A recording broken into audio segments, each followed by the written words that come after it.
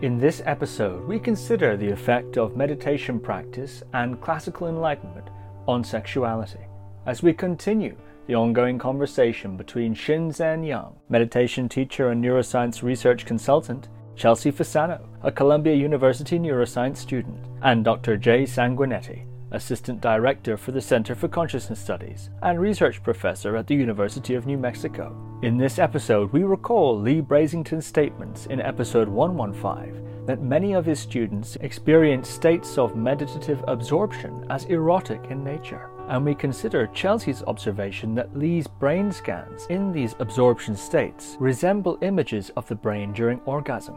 I contrast early Buddhist scriptural statements which state that it is impossible for enlightened people to have sexual intercourse, with later, highly sexualized accounts of enlightened masters such as the Saint of 5,000 Women, Drukpa Kunle, and Rinzai saint and erotic poet Ikkyu Sojun, and pose the question, what does the data say? In the face of this apparent disagreement within the wisdom traditions about the effect of realization on sexuality, what trends have the panel observed in the sexuality of their meditation students and ultrasound subjects? And what might that tell us about the real-world consequences of deep meditation practice and/or brain stimulation aimed at classical enlightenment? So without further ado, Shinzen Young, Chelsea Fasano, and Dr. Jay Sanguinetti. Shinzen Young, Chelsea Fasano, and Dr. Jay Sanguinetti, welcome back to the podcast. Great to be here. Yes, thank you for having us, Steve. Well, we have just emerged from a series, a sort of series within a series of conversations with Lee Brasington, author of Right Concentration, A Practical Guide to the Jhanas. Those were absolutely fascinating conversations, and I think everyone's expressed a desire, including Lee, to return later to continue that discussion and also to go in new directions. So it's really fantastic. And actually, I can say, and I think some of you know this, but I can say that we have also some other guests in the works, some very interesting scientists and practitioners of various kinds also who we're going to throw into the meat grinder. I mean, add to this mix. Carne fresca. Exactly. I love it. Yeah. So I'm just going to tease that, okay, for anyone listening. There's some nice ones coming, so stay tuned for those. Today, we're back to the OGs, the original gang of Shinzen, Chelsea, and Jay. And, you know, several questions came out of those discussions with Lee. Several questions came to my mind. Chelsea observed that Lee's brain during jhana looks a lot like a brain having an orgasm, principally in the way in which certain regions were deactivated. And indeed, Lee reported that a significant minority of his students do experience the first jhana as sexual, with one of his students even dubbing it the orgasmatron. And Lee also said that his female students reported this at 10 times the rate of his male students, leading him to wonder if the first jhana has something in common with certain types of female orgasms. And this reminded me of the saying famously attributed to Padmasambhava, the basis for realizing enlightenment is a human body. Male or female, there's no great difference. But if she develops the mind bent on enlightenment, to be a woman is better. And Chelsea went on to share sex research about the inhibitory and excitatory dimensions of pleasure. And we were discussing this fantastic meeting of these ideas. We were discussing the possibility that jhana meditation practice relaxes the inhibitory processes and reveals perhaps some sort of inherent pleasure in the body-mind system, and that maybe in the early jhanas, part of what's happening is that one's learning to relax certain inhibition, and thus the excitation of piti is revealed. And we were wondering what might that imply about enlightenment in general. And Shinzen was also describing an experience of concentration, or a way of thinking of concentration as a kind of letting go, actually, somewhat counterintuitively perhaps, to how one would normally think of concentration as a sort of, gripping. So I thought a little bit more about this relationship between meditation, pleasure, and sexuality, and I had some questions to pose to you all. In Buddhist scriptural accounts, such as the Sangati Sutta or the Suttava Sutta from the Digha Nikaya and the Anguttara Nikaya, respectively, sexual intercourse is listed as one of the activities that's impossible for an arhat, that upper level of realized being. And there is this sense that along the path of meditation, there's a sort of freedom from various fetters, and among them desire, and thus sexual intercourse becomes eventually impossible. However, there's also the case of Drukpa Kunle, a 15th century saint and missionary of Vajrayana to Bhutan, who's known as the saint of 5,000 women due to his activities, which included allegedly conferring realization to his partners via sexual intercourse. And he wrote the following: "I'm happy that I'm a free yogi, so I grow more and more into my inner happiness. I can have sex with many women because I help them to go the path of enlightenment. Outwardly, I'm a fool, and inwardly I live with a clear spiritual system.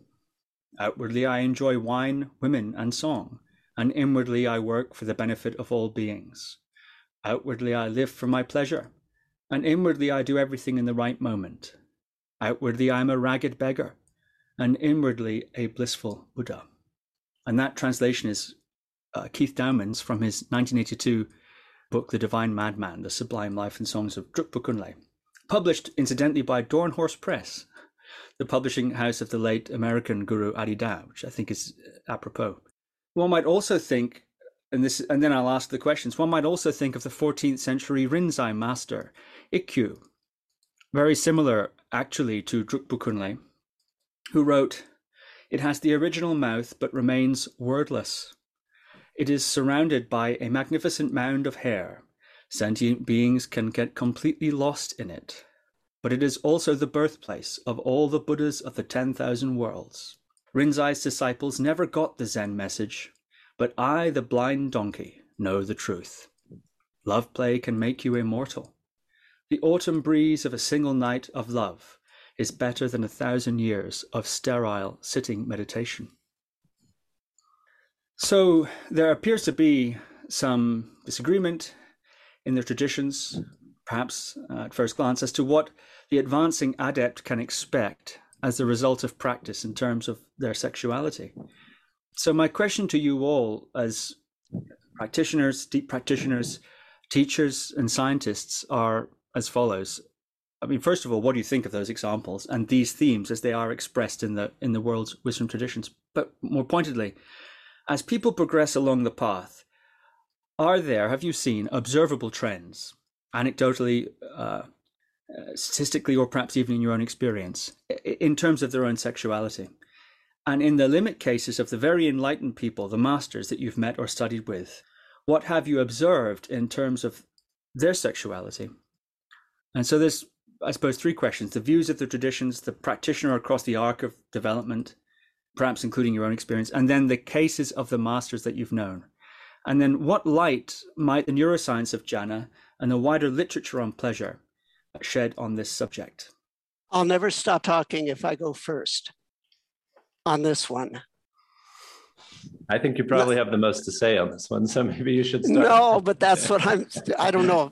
I will not stop talking if you start me on this one. Are you open to being interrupted occasionally? Yes, I can not do that. Sure. I've learned how to do that. I really want other people to have time on this one. It's not trying to, like, whoever goes first loses. But I really want to make sure I don't get carried away. Well, there's something about this pleasure, the science of pleasure that Chelsea was sharing, the science of jhana, which we were discussing with Lee, and there was this interaction, which was what's going on there? Are there connections there, and what are its implications? And that led me to think of those various traditional accounts and religious themes. And well, anyway, I think perhaps what we're asking for is not more clarification from me. Well, okay. Go ahead, Chelsea. I was going to say, I would imagine that this question, to some degree, relates to a question I asked you, Shinzen, in our first podcast, which is whether or not people's experiences of enlightenment differ from one another, or whether they are, in fact, simply maybe as Steve has put it before to me, different facets of a jewel, but all share a similar undertone, and whether the path to enlightenment can look really different from practice to practice. So one of the questions I asked before, for instance, is, do some people experience more oneness and do other people experience more emptiness? And we could sort of ask, I think, the same question when it comes to pleasure. So are some paths to enlightenment more filled with pleasure, or are some experiences of enlightenment more pleasurable? And the same thing of sex. Are some paths to enlightenment more via the sexual and end up, because of that, potentially feeling more sexual, either simply inwardly or outwardly when one arrives at that point? So I think that's sort of the fundamental underlying question for me about this area of inquiry. Do you remember who I was quoting when I said the facets of the jewels? I think it was Shinzen. So it was a Shinzen quote via Steve, but I didn't know.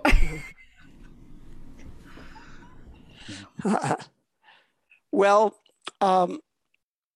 first of all, Steve, I found your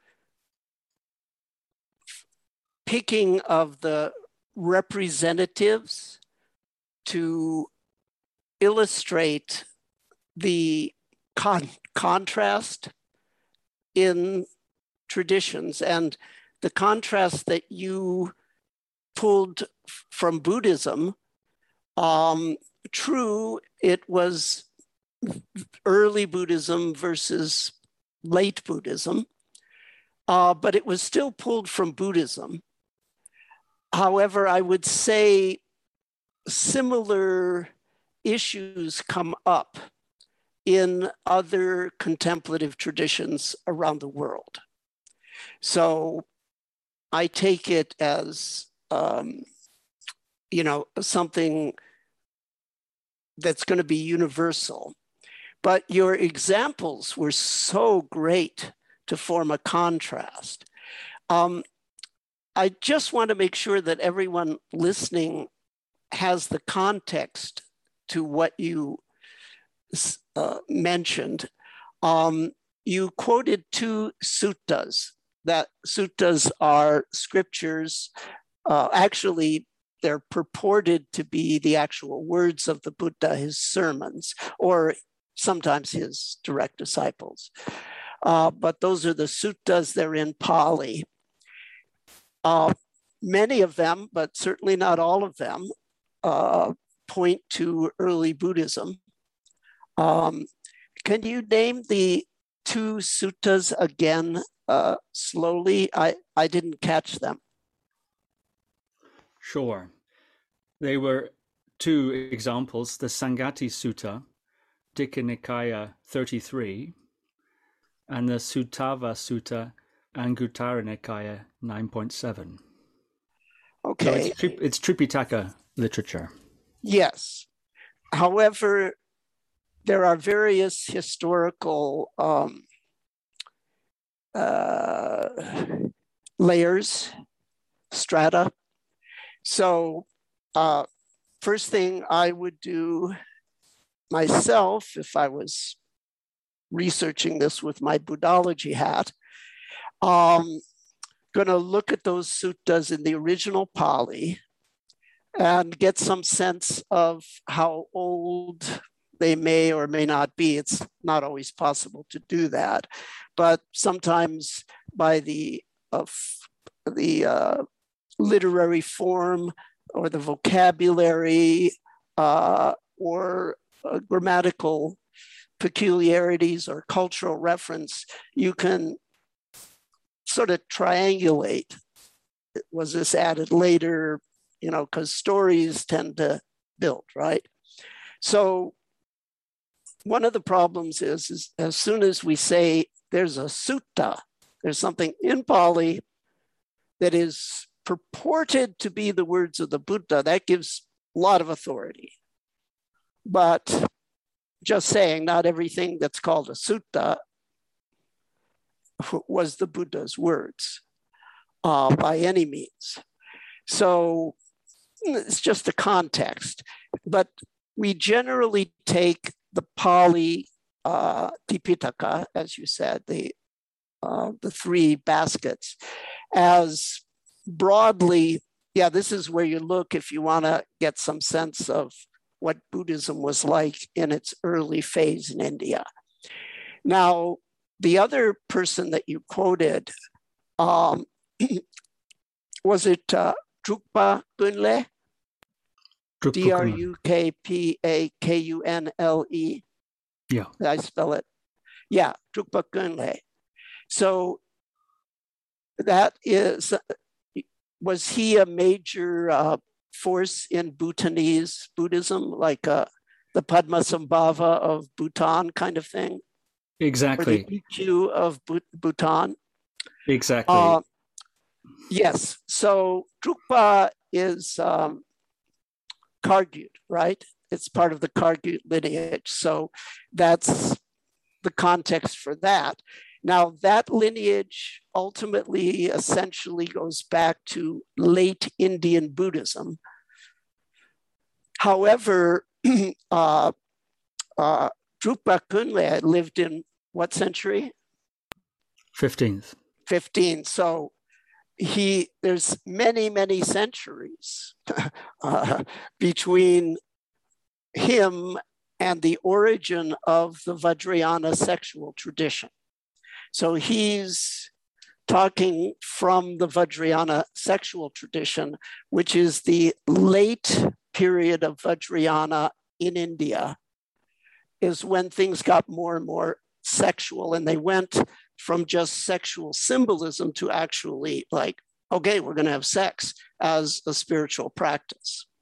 So later Vajrayana is the sort of more sexualized form, and he gave a beautiful description of that, what that can be like.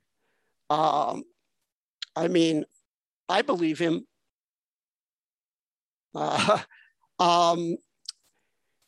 Then you quoted EQ, who represents the Zen tradition. Pretty sure he was a monk. So all those things that he had with women, and I think maybe men too, not quite sure about, yes. So all of that technically is against the rules for a monk of that time in that place.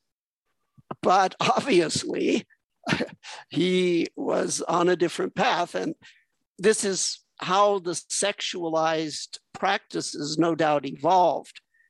There were householders who learned to meditate, but I'm suspecting there were monkish types that had sex, right? Let's be honest, and discovered, well, actually, there's another way to think about this, and it's not all bad, like the suttas might imply.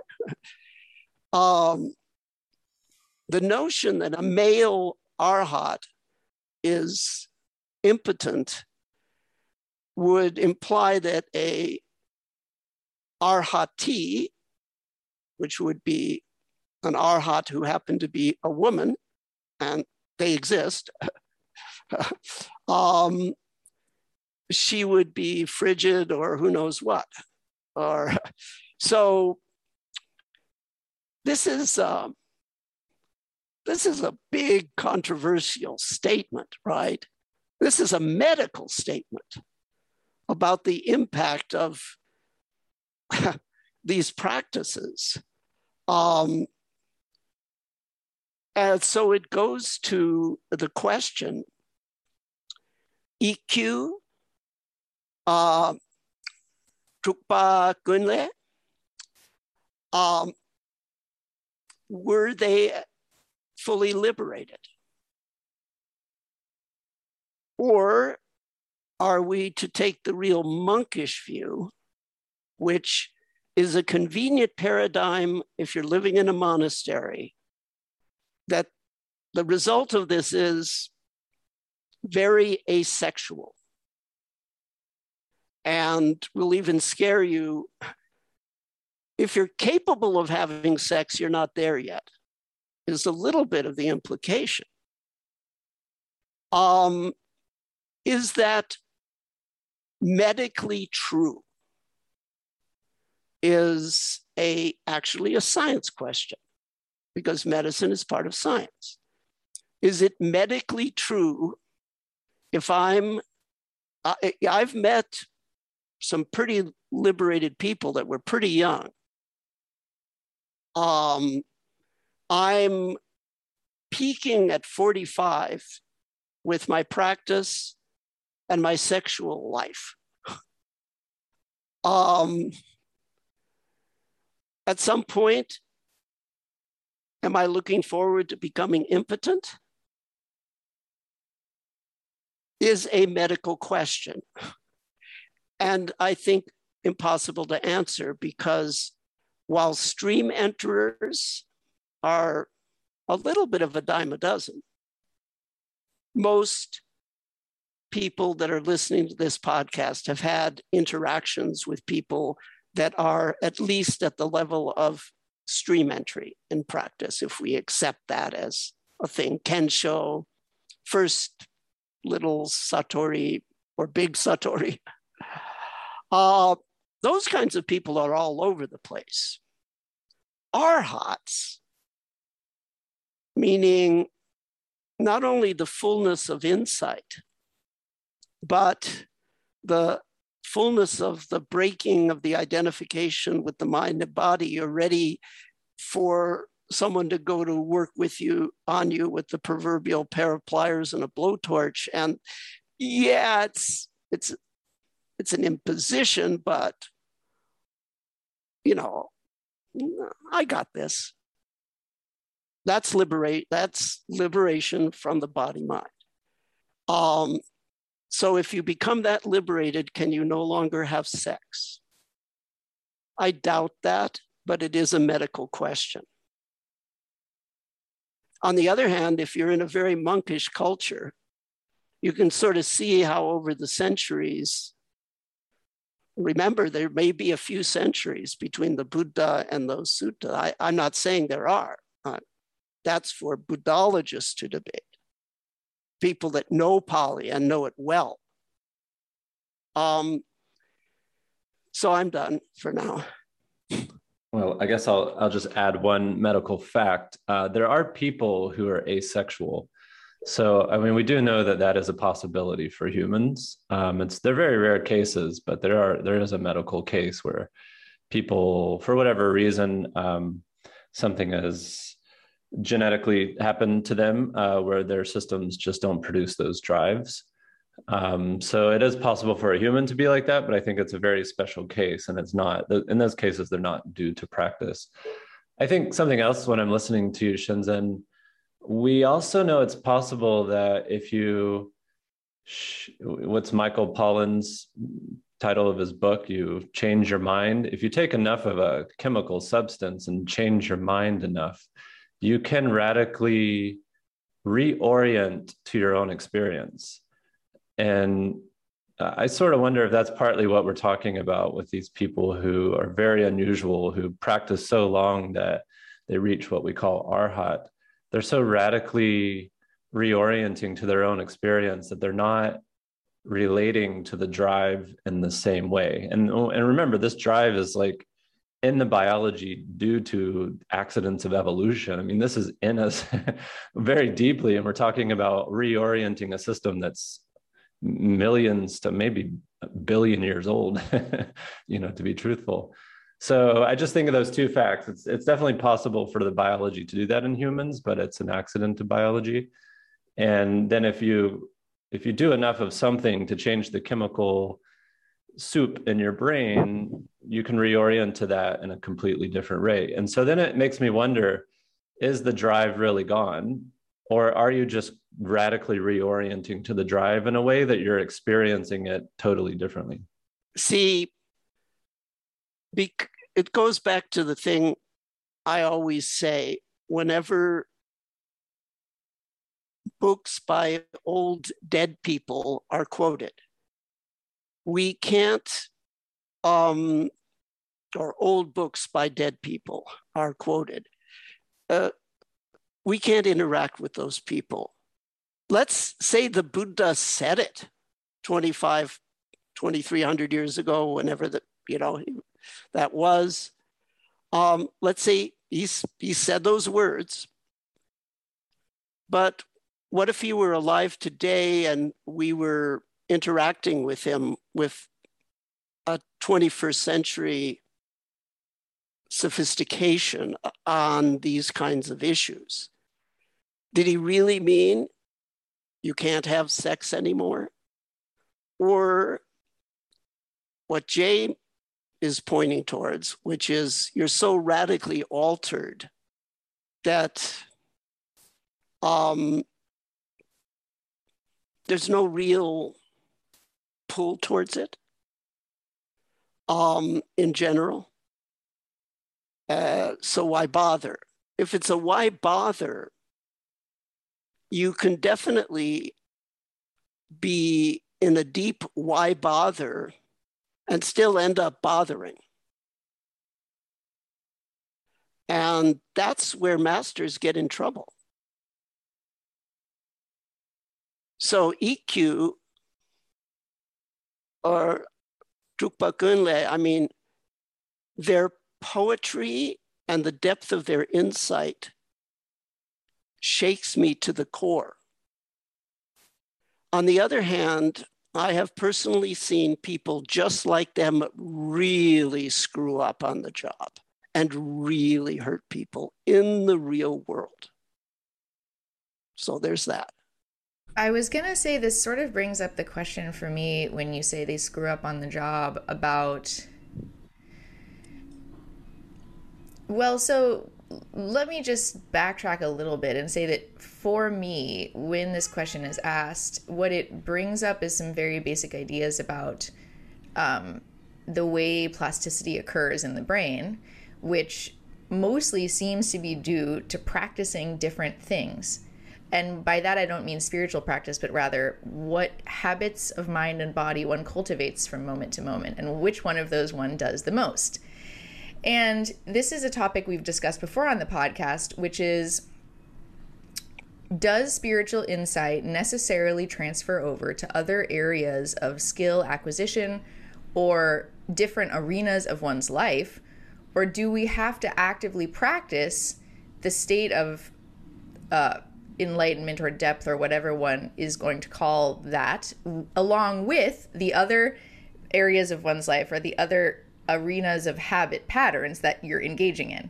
So if we presume that it's the latter, you have to practice your practice along with other practices, other habits, in order for those two things to pair together, then it would make sense that what someone did would affect the way they associate enlightenment with an act or not, which would then lead us to the conclusion that, well, if the way I'm practicing my state of enlightened consciousness is without sex, then I'm going to not associate or be able to link the two. And so when I have sex, it's going to take me away from that state. If I practice it alongside it, then it may intertwine. And for me, that seems like a very basic neurological presumption to make about what's occurring. And it also relates to what you're saying, Shinzen, where if a master has cultivated a state of consciousness, does that or does that not equate with his skill to express that state of consciousness with other beings, sexually or not? And it seems like we're saying not, which means that being enlightened and acting enlightened in any given moment of behavior are two different things. So you could be enlightened, but you still have to practice being enlightened with another person, sexually or not, in order for that to occur. Seems to be a kind of basic presumption to make here. And I think that's tricky because I've known people that claim that they're having sex with lots of people for the sake of their enlightenment, and the people they're having sex with certainly didn't feel that way. So it's tricky. That's why I laughed a little bit when the mention was made of these that he enlightened 5,000 women, every single one of them, because I'm not going to name names, but as an example of screwing up on the job, I have been present when an enlightened master used that line as a fucking come on. Just saying. I've seen it happen. Well, heard it with my own ears. It often goes one. Sorry, go on. Well, I'm done. I was going to say it often goes even one step further, where the person themselves feels like the act that they're doing sexually with the other person is bestowing enlightenment. Person B says, that's not my experience, I feel violated. And person A says, well, if you were more enlightened, you'd see what I'm really doing. Now, that's even worse. That's compounding the mistake. I'm going to call it a mistake. The original word in Greek for sin is mistake. Hamartia. Anyway, that's a second mistake. The first, so let me just reorganize here. Okay. The language you just used, Chelsea, involved a very interesting juxtaposition. And I think that untangling the juxtaposition can be helpful. I've never heard the phrase before that came out of your mouth, but it was a telling phrase. The difference between being enlightened and acting enlightened.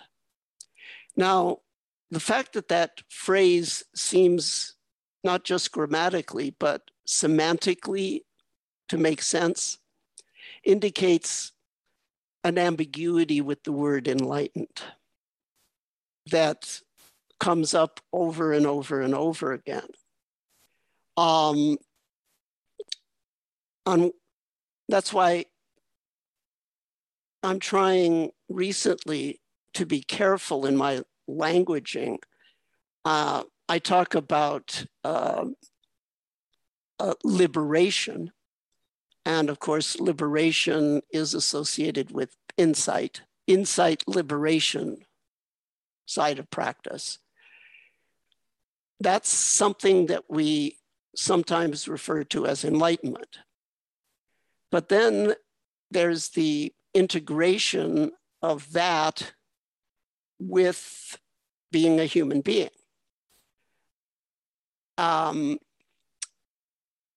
Of the Buddha, it was said, vidya charana sampanno, meaning essentially what you just said. His actions reflected his knowledge. So he acted enlightened as well as. But to act enlightened, what does that really mean? Because people who have insight and liberation make mistakes, all sorts of mistakes. And some of them are character, they're in the domain of, call it what you want, character, behavior, whatever. So to act enlightened would be to make less and less of those mistakes.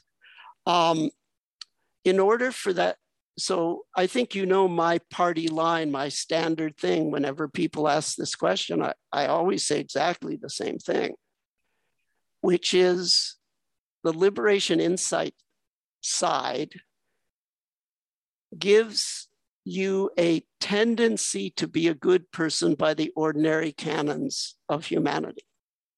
It imparts a tendency. It also imparts an ability that most people don't have. The ability to suspend, more or less on demand, the identification with body-mind states. The combination of that ability plus that propensity in the general case is not enough.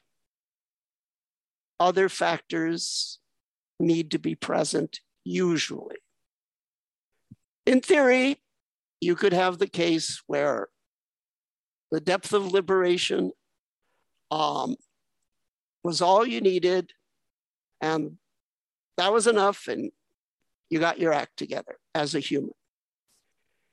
But usually there's a long period of continuing to make mistakes, some of them serious.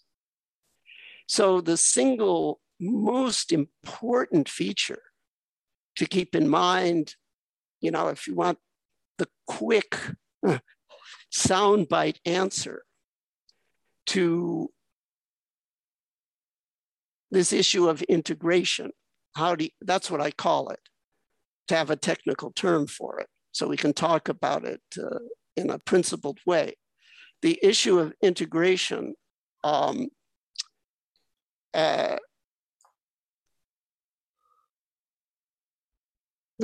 the single most important factor that's going to determine the behavior is going to be their ability to take feedback from a wide range.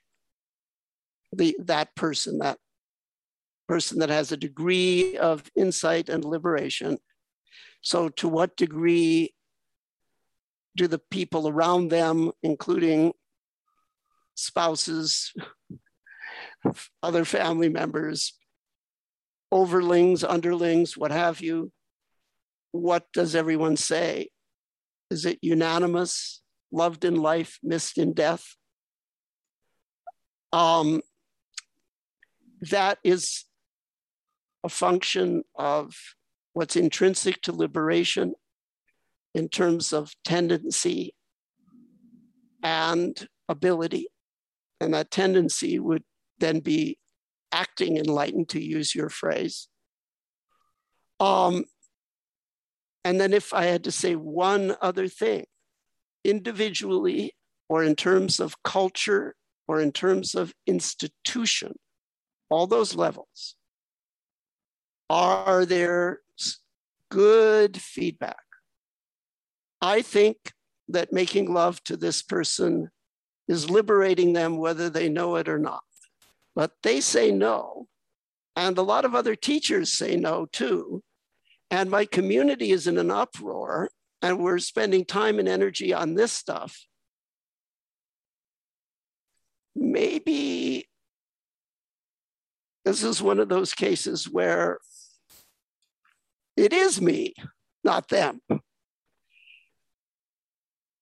If an individual is individually equipped or culturally equipped or institutionally equipped for that, and they submit to it, that is the single factor, I would say, that indicates whether integration is going to be successful or not. I guess one other, that's enough. That finishes it. All the people that messed up, either their culture or their personality or the institution or the really bad case, all three aligned to prevent those feedbacks. That was a triple threat: the personality, the culture, and the institution made feedback impossible. So liberation and insight off the charts, but things still went off the rails. I was wondering if you could give a quick explainer on what you mean by integration, because you used it a couple times. So it's the broad term for it's what we're talking about, but broader. So this is a component of integration, which is the behavioral component. The other component is the degree to which nothingness or emptiness and just for the record, they're the same thing for me, Chelsea, you mentioned, the degree to which nothingness and emptiness are fulfilling for you. Because that may or may not require, once again, depending on the individual, you would think that oneness, emptiness, if it's such a good thing, as soon as you hit it, you find it an unending cornucopia of fulfillment for your whole life. But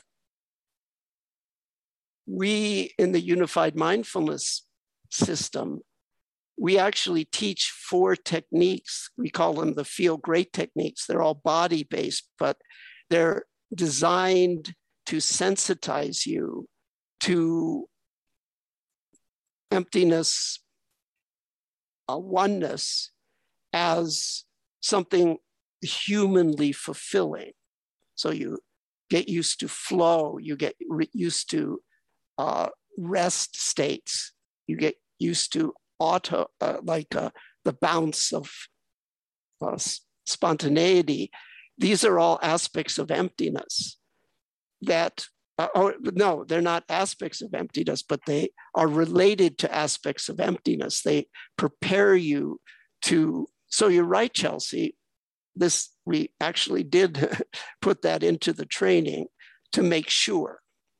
And then also to make sure we talk about feedback. That's in the manual because we have had so much experience with mistakes, ours and others. So I would say the 2 sides of integration are to live a fulfilled life. And that's like you learn to drink oneness and emptiness as your sort of daily, fresh juice for life. That may or may not take some sensitizing and training. And then when you get out in the world as a teacher, we talk about 5 things that help people integrate, become admirable in their behavior. Admirable in quotes, not in the sense of you need to admire, but in the sense of most humans would like to be like that deep down. Well,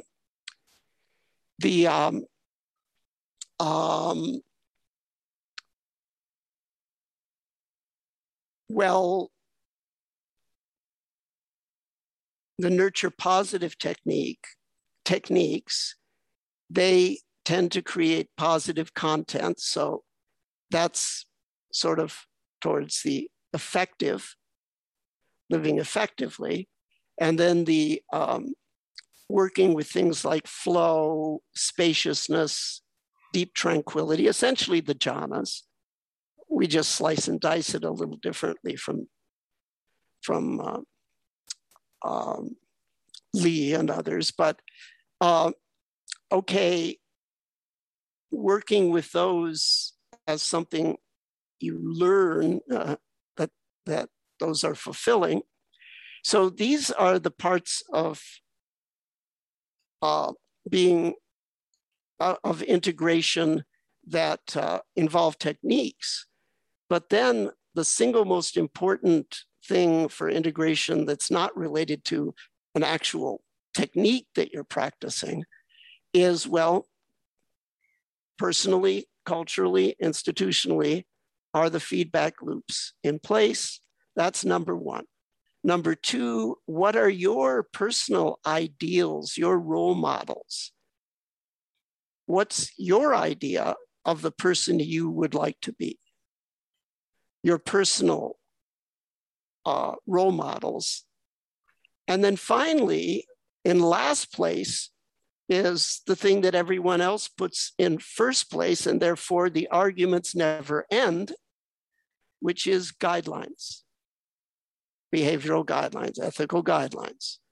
It can be the 10 commandments that, according to your belief system, should be recited by every loyal American and be on the entrance to every school in the United States. These are the 10 rules. Follow them and everything will be fine. Fail to follow even one of them, big mistake. But guidelines don't have to be those kinds of rules. They can be looser. In Buddhism, the vows are called sikkhapada, means a place of practice. Not as severe as the Abrahamic type, unless you go all Abrahamic in Tibet, which you can easily do. It's a human thing, if you follow what I'm trying to express. You get fundamentalist about the rules. The Buddha, before he died, but you don't say die for a Buddha, you say entered nirvana, or entered nirvana without a remnant. He was already living nirvana. Now there's no remnant of body mind. So before that, they asked him,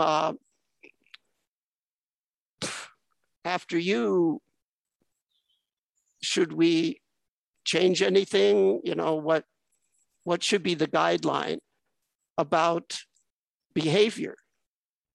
And he said, well, don't be too attached to the minor rules. And in the history of Buddhism, it is recorded at the official convocation when they got together, no one could decide what a minor rule was. So they kept all of them. About 500 of them. And there's an entire path called the Shila School that existed once in China in the Tang Dynasty, and it was very big. It's actually the origin of Zen, believe it or not. Chan, they obeyed all the rules, so there's nothing to do all day except meditate, so they started to meditate. That is actually the origin of Chan historically. It came from the Jie Lu Zong, the Shila Vinaya, the Shila Vinaya school. Yeah, it's like, we'll just keep every single rule. It's like Orthodox Jews have the same thing. If you keep all these rules, you know, you won't have any time for anything else or anything bad. So some of them spend their whole lives in synagogue, literally. So, and other cultures, oh my God. So there's a place for guidelines. We use guidelines scientifically. We have bioethical, oh my God. I mean, Jay is the master of getting people to consult with us. So rules, call them what you want. Thou shalt not. Let's call them guidelines. Let's say it's broad. It ranges from fundamentalism, which I'm not a big fan of, to professional medical ethicists, which I am, and a lot of things in between. So the way we try to make sure that the integration occurs is by, first of all, giving them this Feel Great family of techniques that's specifically designed to set them up to be able to have fulfillment from nothingness. And then there are these 5 things that we talk about. Okay, take feedback. You've got role models. There's a couple ways you can use techniques. And yeah, guidelines. So anyone that goes through our coach training has to learn all of this. So I guess you're right. We wanted, this is our specific insurance policy, Chelsea, to sensitize people early on to these. And there's a reason, because Juliana, who implements it and we're writing the manual together, it's become very collaborative. It's wonderful. But she's seen the same problems I've seen. And this was our best shot at it. I mean, at a solution, to the problem. I notice that we've naturally trended towards the ethical dimension, and I think that's a very important dimension. But I don't think that's the only way to look at the subject. And actually, part of the reason I thought this was a very interesting question, I think this is a very interesting question in terms of the context of our discussion with Lee, in the context of the work you're doing, for instance, at Semilab, is, as Jay said, maybe it's not an interesting question. Maybe that's what we discover in this sort of a conversation. But as Jay said, these are very deep drives. And indeed, from what I understand, the structures that you're targeting for your ultrasound interventions are indeed sometimes deep structures. So there's the ethical discussion, and these are well-worn themes. But I'm also curious about the data, if there is such, not necessarily its ethical implications in terms of how does one conduct one's, love life, for example, especially as a teacher or a position of authority or something like that. My initial question was, what have you noticed in Shinzen, for example, in all the many meditation students that have reported to you, presumably including this theme occasionally, but perhaps there's no clear trends or consensus there. And in terms of your research, Jay and Shinzen, what have you noticed in targeting these sorts of deeper structures? What have you noticed, if anything, in any reports of the subjects in this area? It seemed that in our previous discussion, there were hints that at least jhana practice and something to do with sexuality had some possible connection. And then there were also tendrils of hints that perhaps this says something about the path of liberation, if you like, in general. And so that's, in a certain sense, how I think this question, beyond just the ethical or aside from the ethical, which is very important and not to be overlooked at all, but there's this other aspect that I'm curious about in terms of both of your experiences and researches. And of course, Chelsea's, one of your great areas of interest is in the sex research literature, in the literature of pleasure. So you also have that bridge. In fact, you're the one who initiated that bridge in that conversation between those two fields of study. And given that, I noticed that, we also went to the extreme cases of ethics gone wrong. And perhaps I'm to blame for that by bringing up the extreme cases of Arhats and Mahasiddhas. So, perhaps I'm to blame for that. But I'm interested in if such a thing has been observed, trends, and what that might tell us about the trajectory of your work and the implications of your work, targeting these deep brain structures with ultrasound, etc. I also have something to tack on to what Steve just said, and this might be a rather radical thing to say, and I'm perfectly happy to be completely and totally wrong here. But there may be a way that ethics may in fact be linked to the conversation about variability of enlightened experiences and ability to act enlightened in certain circumstances. And the way it might be linked is this. And again, happy to be wrong. If we presume that different people are having different experiences both on the way to enlightenment and as enlightened people, so specifically in regards to sexuality, we can presume, based on Lee's reports, that some of his students are experiencing their path to enlightenment as a sexual path, regardless of whether he instructs that or not. And there are certainly, as we've discussed, traditions that explicitly introduce practice of both actual sex, sexual practices that are not about having sex, and people who just have more pleasure and sexuality interwoven. So if we presume that there's different people that get to enlightenment and have sexual or non-sexual experiences, and then from there, they create a list of things that people should do to sort of take on the shape in their body mind of what an enlightened person might do or think or feel, right? And that may be where a lot of ethics came from. Like, well, I kind of know what it feels like to be in a more advanced state. And so to help people who might not have access to that, I'm going to give them this sort of structure. If their body mind takes on this structure, it's more likely to go towards enlightenment and less likely to hurt other beings. And if we presume that different people have different experiences, then the guidelines they set forth for lower practitioners might be in different body-mind shapes. So some people might recommend sex, some people might not recommend sex, depending on whether that was associated for them with a more awake state of being. And so that might be where a lot of this debate comes from, is the presumption that one of them has to be right and that there can't be multiple shapes that a body-mind could take on and be awake. So I don't know what you two think about that, but I think there might be some grains of truth in there. Well, now we're back to the ethical question again. And to be specific, these students were reporting not necessarily that their path to enlightenment was characterized by sexual bliss, although that is something that is reported, you're right, but just that first jhana in specific had a sensual, sexual, or even orgasmic quality. But I'm curious about the data. Has anything been observed in your research or in the anecdotal reports of students that might shed light on this particular expression of the deep structures of the brain? Well, I mean, to start with the research, Shinzen, might need a break. Yeah, for the research, the dimension that's been reported most from sonicating. So we're using ultrasound to stimulate the brain.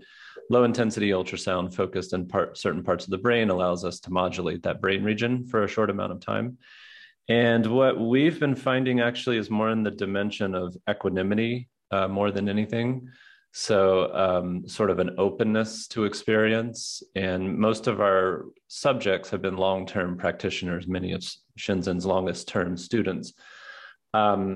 So if they're having anything on the sexual dimension, they're not reporting it to us, maybe because we're not asking. It's a tricky thing to ask in the lab. You have to have special ethical approvals to even talk about those things, and rightly so. So we're not sure, but no one's really reported that for us.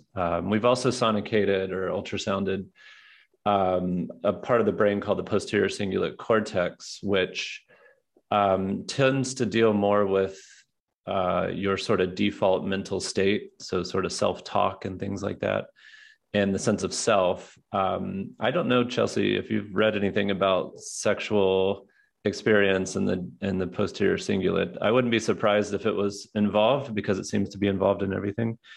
But again, we haven't really had many people report anything in that dimension. Jay, I'm curious, has anyone in the ultrasound field broadly, neuromodulation or otherwise, used ultrasound to study sexual phenomena? Has it ever happened? It's never happened as far as I know in the lab. There is a patent out there that's like ultrasound orgasmatron or something is the name of the patent. So everyone's going to look it up now. But I think it's an idea in that patent. I don't think, as far as I know, I don't think anyone's tried it. What was the, if they got a patent, if they could pass not being a crank, I'm interested in what their idea was. It's actually, so someone told me about this. So I actually haven't looked it up myself, but there's an old line of research where they stimulated parts of the brain that are involved in sexual experience. And this is usually in animals. So they're trying to stimulate their sexual behavior. So that circuitry has been somewhat defined. And so I think there's lots of different patents out there that try to come up with a new device to target that circuitry in humans. And what is the circuitry? What do they stimulate or turn off to create a sexual experience, if indeed they can do that? It's different, very deep limbic centers. It sort of depends on the animal and the evolutionary degree of that animal. But they can get a male or female, say, mammal sexually just like that? Do breeders use it? Or it's not implemented yet. It's just a theory. It's only been no, used you said in they lab. do it on animals. So let's say I want my horse, and to cover a certain mare, but I need it right now. I'm just wondering if there's ultrasound. I don't think so. I think there's ethical guidelines that cover, that protect the animals. Covering. Protecting the animals from that. I think cover is the polite word for when it's horses. Yeah. No, I don't think that is allowed by breeders and things. But there's also a researcher named Jose Delgado, who very controversially, he's a brain stimulation expert from the 1950s and 60s and 70s. And he was trying to, you have to understand back then, people thought that homosexuality was a mental disease, and it was actually in the Diagnostic and Statistical Manual as a mental disorder back in the 50s. And so Jose Delgado was actually implanting electrical brain stimulators in homosexual males, and I think a female as well, and trying to repress their sexual appetite. And he was successful in suppressing it, but the idea was to try to get them to convert to heterosexual, and of course that's impossible. And so what ended up happening is these people's lives were ruined because he basically suppressed their sexual appetite to the point where they had no identification with it. And I think there may have actually been a suicide, I'm not sure, but I think people were pushed into deep depression because of this. And so Delgado is actually targeting that same circuitry that we're talking about in the opposite direction. Wow. Yeah. Just sort of piggybacking, Steve, on your question, maybe it's a logic question, and maybe it's a question that your listeners would have too. And it's actually something I've read specifically a lot on Reddit when there have been sexual scandals with high-level teachers. It goes a little something like this. If you're free from desire, clinging, and aversion, and you're free from illusion, and you're completely awake, you're enlightened as a being, how can you have desire for sex? I think the logical question is something very simple like that for people. And also, if you're free of illusion, then you understand that your sense of self and the boundary between you and other is also a construction. And so how can you not feel the suffering of another person if you're using them for your own sexual appetites? So I think there's two questions there. One's the logic of like, if you're truly free from desire, how can you have a desire for sex in the first place? So maybe somebody can. Yeah, I think that's that one. Just to give some inside information, from the field, I think there are some associations that are made, perhaps subliminally, that lead to a logical issue, a logical problem.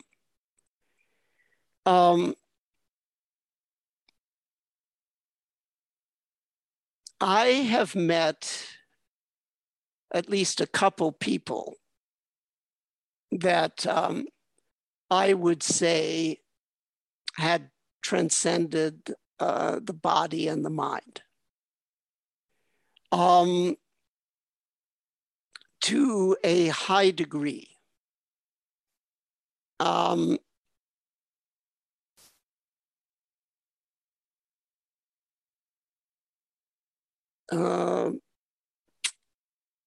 Let's see how to put this. Oh, yes. To a high degree. Enough that it looked to me like, they could just sit down and a week would pass and then they could get up and they'd have no more difficulty doing that than I would have, say, sitting for 1 hour.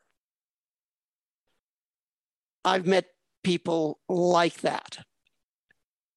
So that degree of liberation from body mind, not only do I know is possible, I see it as a palpable visage for myself down the line. I have to work very, very hard, and right now I'm doing other things. So I'm not working on that. I'm working on the lab. I'm putting my time and energy into this other stuff. But if I went off to the forest and put all my time and energy, probably maybe in a few years, something like, I can see you can do it. I can see I can do it. So that degree of liberation of body mind, there's evidence for that. I don't know whether that degree of liberation from body mind should be thought of as complete liberation or complete insight.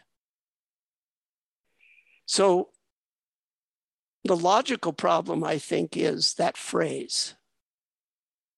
Now, if you ask someone from a non-Buddhist tradition, if you asked a Roman Catholic,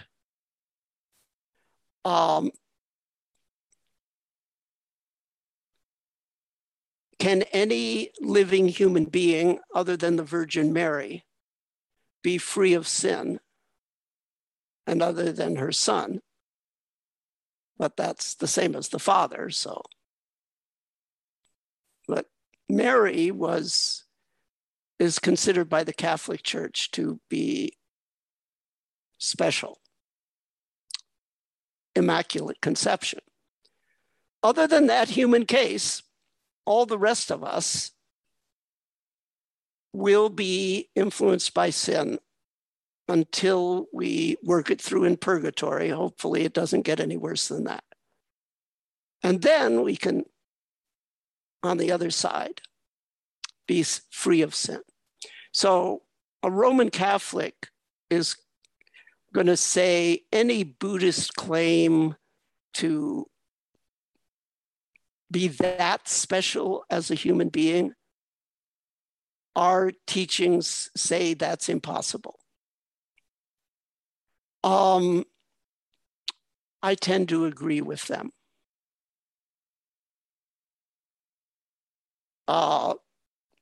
Even after I could do what I just described with a smile on my face, I don't think I'd describe myself as free from sin or in the same class as a mythical being like the putative Virgin Mary.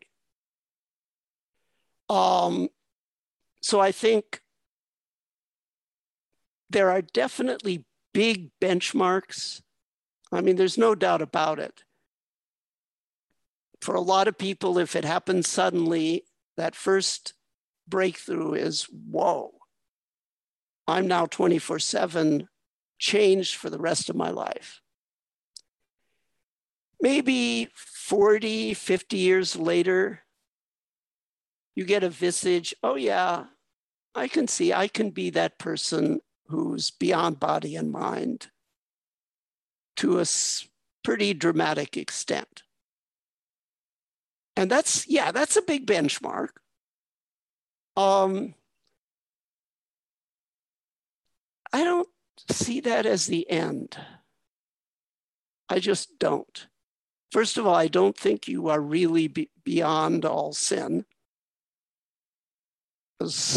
And secondly, there's a lot for humanity to learn about the wisdom function. The changes in perception that happen when the subconscious fluidifies and starts to work on auto. You can use that for science. I will tell you the same mechanism that gives me the spiritual insights gives me the math insights. But I know it's right because my insights agree with the experts, and when I'm right. Occasionally, I'm right. And it comes from the same place. So I think this notion that there's a stopping point individually or collectively to practice, you can see why it came about, because there are these really dramatic benchmarks. But I think maybe logically, what you bring up, Jay, logically, it's maybe not a good way to think about it. We just think there are benchmarks, and some of them they are pretty dramatic. I mean, the way I am now compared to the way I was 40 years ago, compared to the way I was 60 years ago. Wow. So I think that's a problem. And that's deeply ingrained, that there needs to be like a point and a person attains it. So that's number one. Number two, the process of certifying a teacher. In traditional cultures, requires a very long training. There's a tendency to think that after they've done this very long, very hard monastic training, and the teacher says you're ready to teach,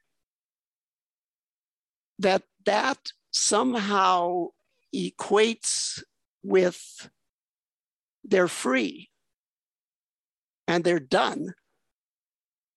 Where I'm saying maybe no one is ever done. So there's this Japanese song that goes, Sensei, sensei to ibaru na sensei. Sensei wa seito no nare no hate. Hayoi dekkansho. Dekkansho is Descartes, Schopenhauer, and Kant.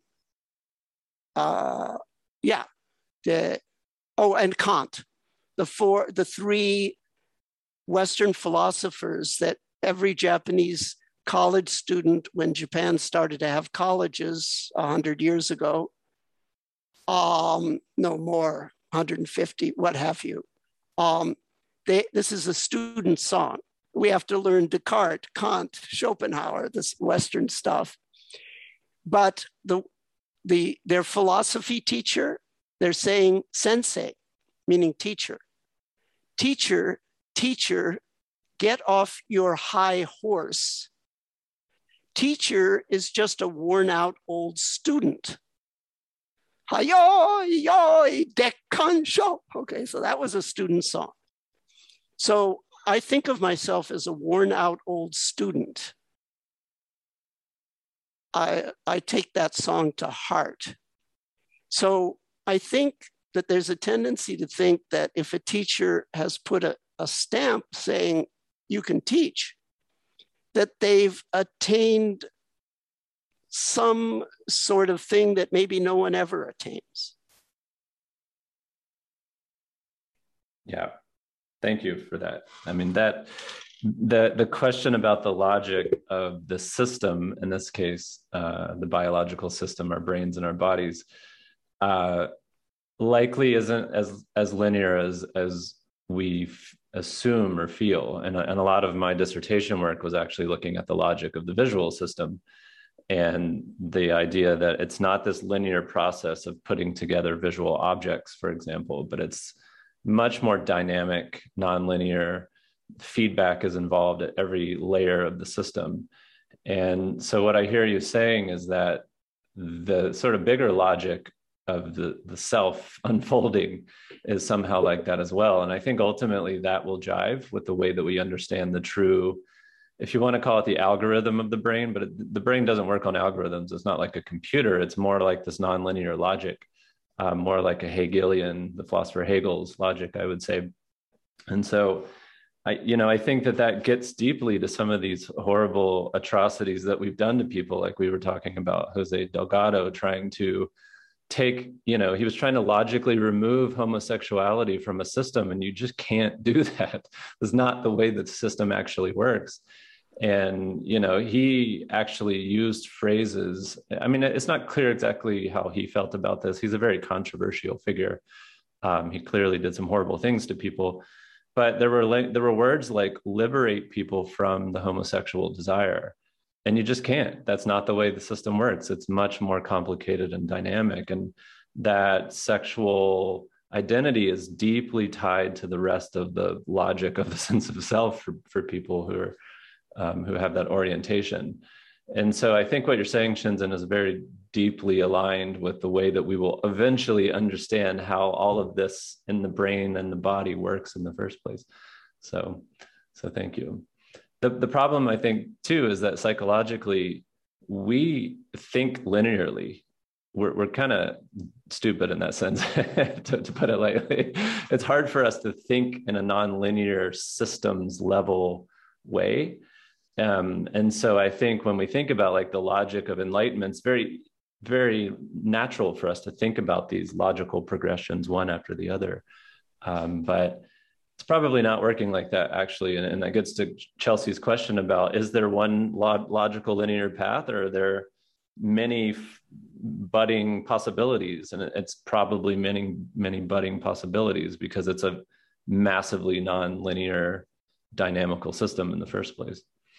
Yes, I think that's kind of what I've been trying to point to throughout the podcast. And I think to me, if I look at it from a neurochemical or scientific question standpoint, what I know about sexuality, period, is that not only does it differ along lines of what we've been talking about, such as object preference, meaning which objects in the world, people and things and activities and stuff do I associate with sexuality? Those are my sexual cues. It also varies in terms of the level of inhibition and excitation that naturally occur in the brain, period, genetically and due to upbringing. So people are going to have huge differences in the way they're sort of neurochemically set up sexually.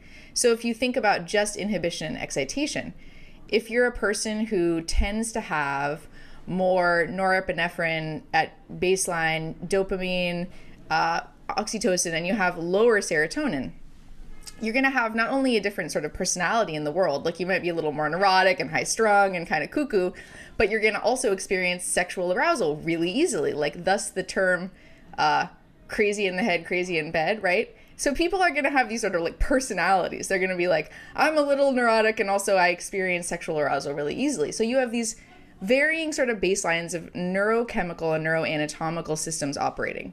And then you take a variety of different meditation traditions and have them, each of which is going to act slightly differently on a neurochemical, neuroanatomical level, depending on the system, and have them act on those varieties of personality types over time. And that way that they act, as you said, is not going to be linear because of the complexity of the system. So as you say, you start to get this really branching tree of possible ways that someone could ascend along lines of spiritual and sexual evolution. And the way those things would intersect are going to depend on the baseline of the person's sexual system, how it starts, the way that the meditation system acts on this person's baseline, and then time, and how that acts on the other two. So and how they were instructed with meditation.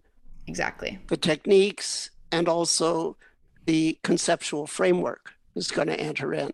And I think you've given a nice dimensional analysis of what we would look for biophysically.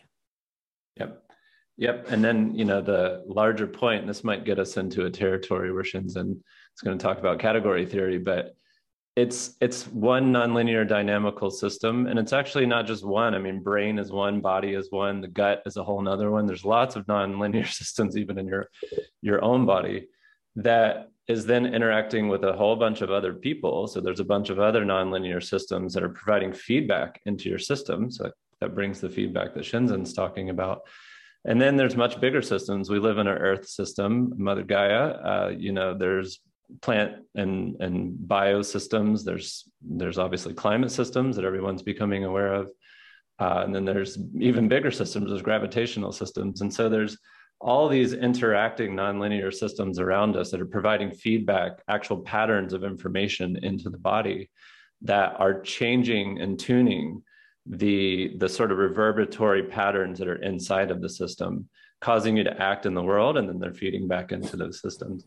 And so it's I mean, when I hear you Shenzhen, talk about integration and feedback, I mean, I'm just on this podcast actually more deeply understanding exactly what you're talking about. So yeah, I'm sort of soaking in that wisdom as you're talking here. Well, I'm soaking in your wisdom too right now, because this does sound like a job for applied category theory. And in fact, it sounds like a job that only applied category theory can handle, because I think what you're saying is you may be interested in a few networks: the brain, human happiness, that's a couple networks. But what about all the other networks? And you can't just isolate one or two or three. And all of those networks interact with each other, don't they? That's the challenge. Because you can have unexpected long-term correlations, right? Across scales. I mean, this is what we what we do. That's what you look for. So what applied category theory offers, at least in the guise as it's been developed by John Baez and his circle over the last 5-10 years, however long they've been working with the notion that, well, we're some of the best abstract mathematical thinkers currently living. Can we come up with what we're good at? What's our, what do they call that? Your value position? I think there's a phrase. What's our value position for helping the planet? Given that as scientists, we see it as, whoa, uh-oh. We see it in detail. It's palpable. It's like, uh-oh. There's some things we need to be taking care of. And we have no idea how to do it, because it's networks with wicked problems.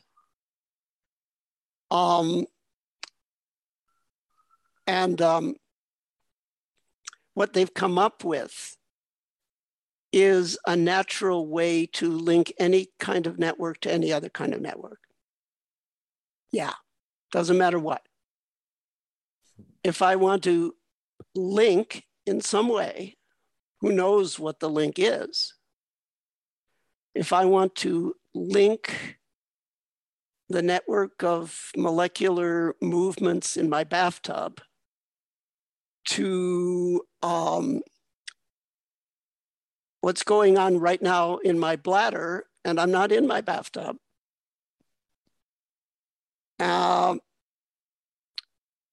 One is a biological network. The other is just a bathtub full of water. And then I would like to know how those might cross-link to the structure of the World Wide Web, just for the fun of it. Now, give me a mathematical structure that will weave seamlessly those three networks into a single network. And then we can begin to talk about all sorts of correlations that no human has ever even considered. I believe that they've got the math that does that, and no one's noticed yet. Yeah. So if I was going to say one thing to the neuroscientists of the world, start cracking on applied category theory, and it's a bitch, because category theory is a bitch. Monads, there are things called monads, and it takes gonads to study this kind of math. And I'll monads and gonads. I'll just so interject. Don't be scared away. I don't mean to make a sexual male gonads. You're just bringing a conversation back around. There are monads and gonads. And if you're a regular scientist and have never heard of category theory, what to say of applied category theory, it's going to take a little bit of intestinal fortitude to weigh into that material. But I'm going to make a stand that there's a high probability it's going to be a big deal in this century. Basically, if you look at what DARPA, what the US military, I mean directly, from the Department of Defense, what they will give money for mathematically, look at their 23 challenges for the 21st century. I think they've got the beginning of about half of that. Seriously. Mm-hmm. Yeah. Yeah. And I think, just from a point of view of, as we've been talking on these podcasts, understanding the neurobiology and why you get this energy coming up sometimes not. Why is it this way for some people and others? It's very natural for me to think about this in a very reductionist, simple, linear way. And actually, I do think that the logic that the Buddha figured out, if we understand, if I understand it properly at least, is very simplistic. And I think there's power in the simplicity of that logic about the ways that craving and aversion mess with the system. But then when we zoom out and try to understand how those basic insights impact the system, because I think that's really what we're talking about. And I think we get kind of confused between the small and the big. But when we're talking about how these insights reverberate out into our behavior, if we really want to understand that, it has to be in the direction of what Shinzen's talking about. It's the highest level of mathematics that is only just now being understood and talked about. And I think once we get that, it's going to open up a science that gets me out of bed. I mean, it's the most exciting thing to think about how these systems actually interact and how we can, address something like human suffering, depression, anxiety, and loneliness, all the way to climate change. And how do we feed 10 billion people in the next 50 years? These giant questions that are coming are not linear logical questions. They're systems questions. They're much bigger questions. And I think we're on the tip of that. I think the science is kind of on the tip of understanding these things. So yeah, it's an exciting time actually to be a scientist, and a scary time, as Shinzen said, because the more we understand these systems, the more we understand how fragile they are. And what we're doing to them is putting us in a very precarious situation. So it's this interesting balance of like the fragility of the system versus like understanding it so we can really get in. And I'll just give you one example that I've learned recently about these complex systems. There's this concept called compassion cascade. I don't know if you guys have heard about it on the call, but one compassionate act can cascade through a system of human interaction. So one example is in New Jersey, someone paid for a person behind them at a toll booth. Toll booths are notoriously places that people hate because it stops traffic. And so someone decided to do an act of kindness and pay for the person behind them. This cascaded for hours, and it was like on the news in New Jersey. And so, this is this sort of feedback reverberation in a system. This one action can cascade through a system. And they've actually studied this. There's been a couple studies where they set up these complicated video games and they have like thousands of people play at the same time. And they will see that one act of kindness reverberates 3x through a system. And then that reverberates 3x and that reverberates 3x. And then you get this sort of non-linear, exponential type of growth through a system that feeds back and impacts people's behavior. And so, that's the kind of stuff that we're talking about. It's these complicated systems interacting with each other to change behavior that then changes the way the person feels, that then changes the way they behave. And it just starts sort of feeding back through those.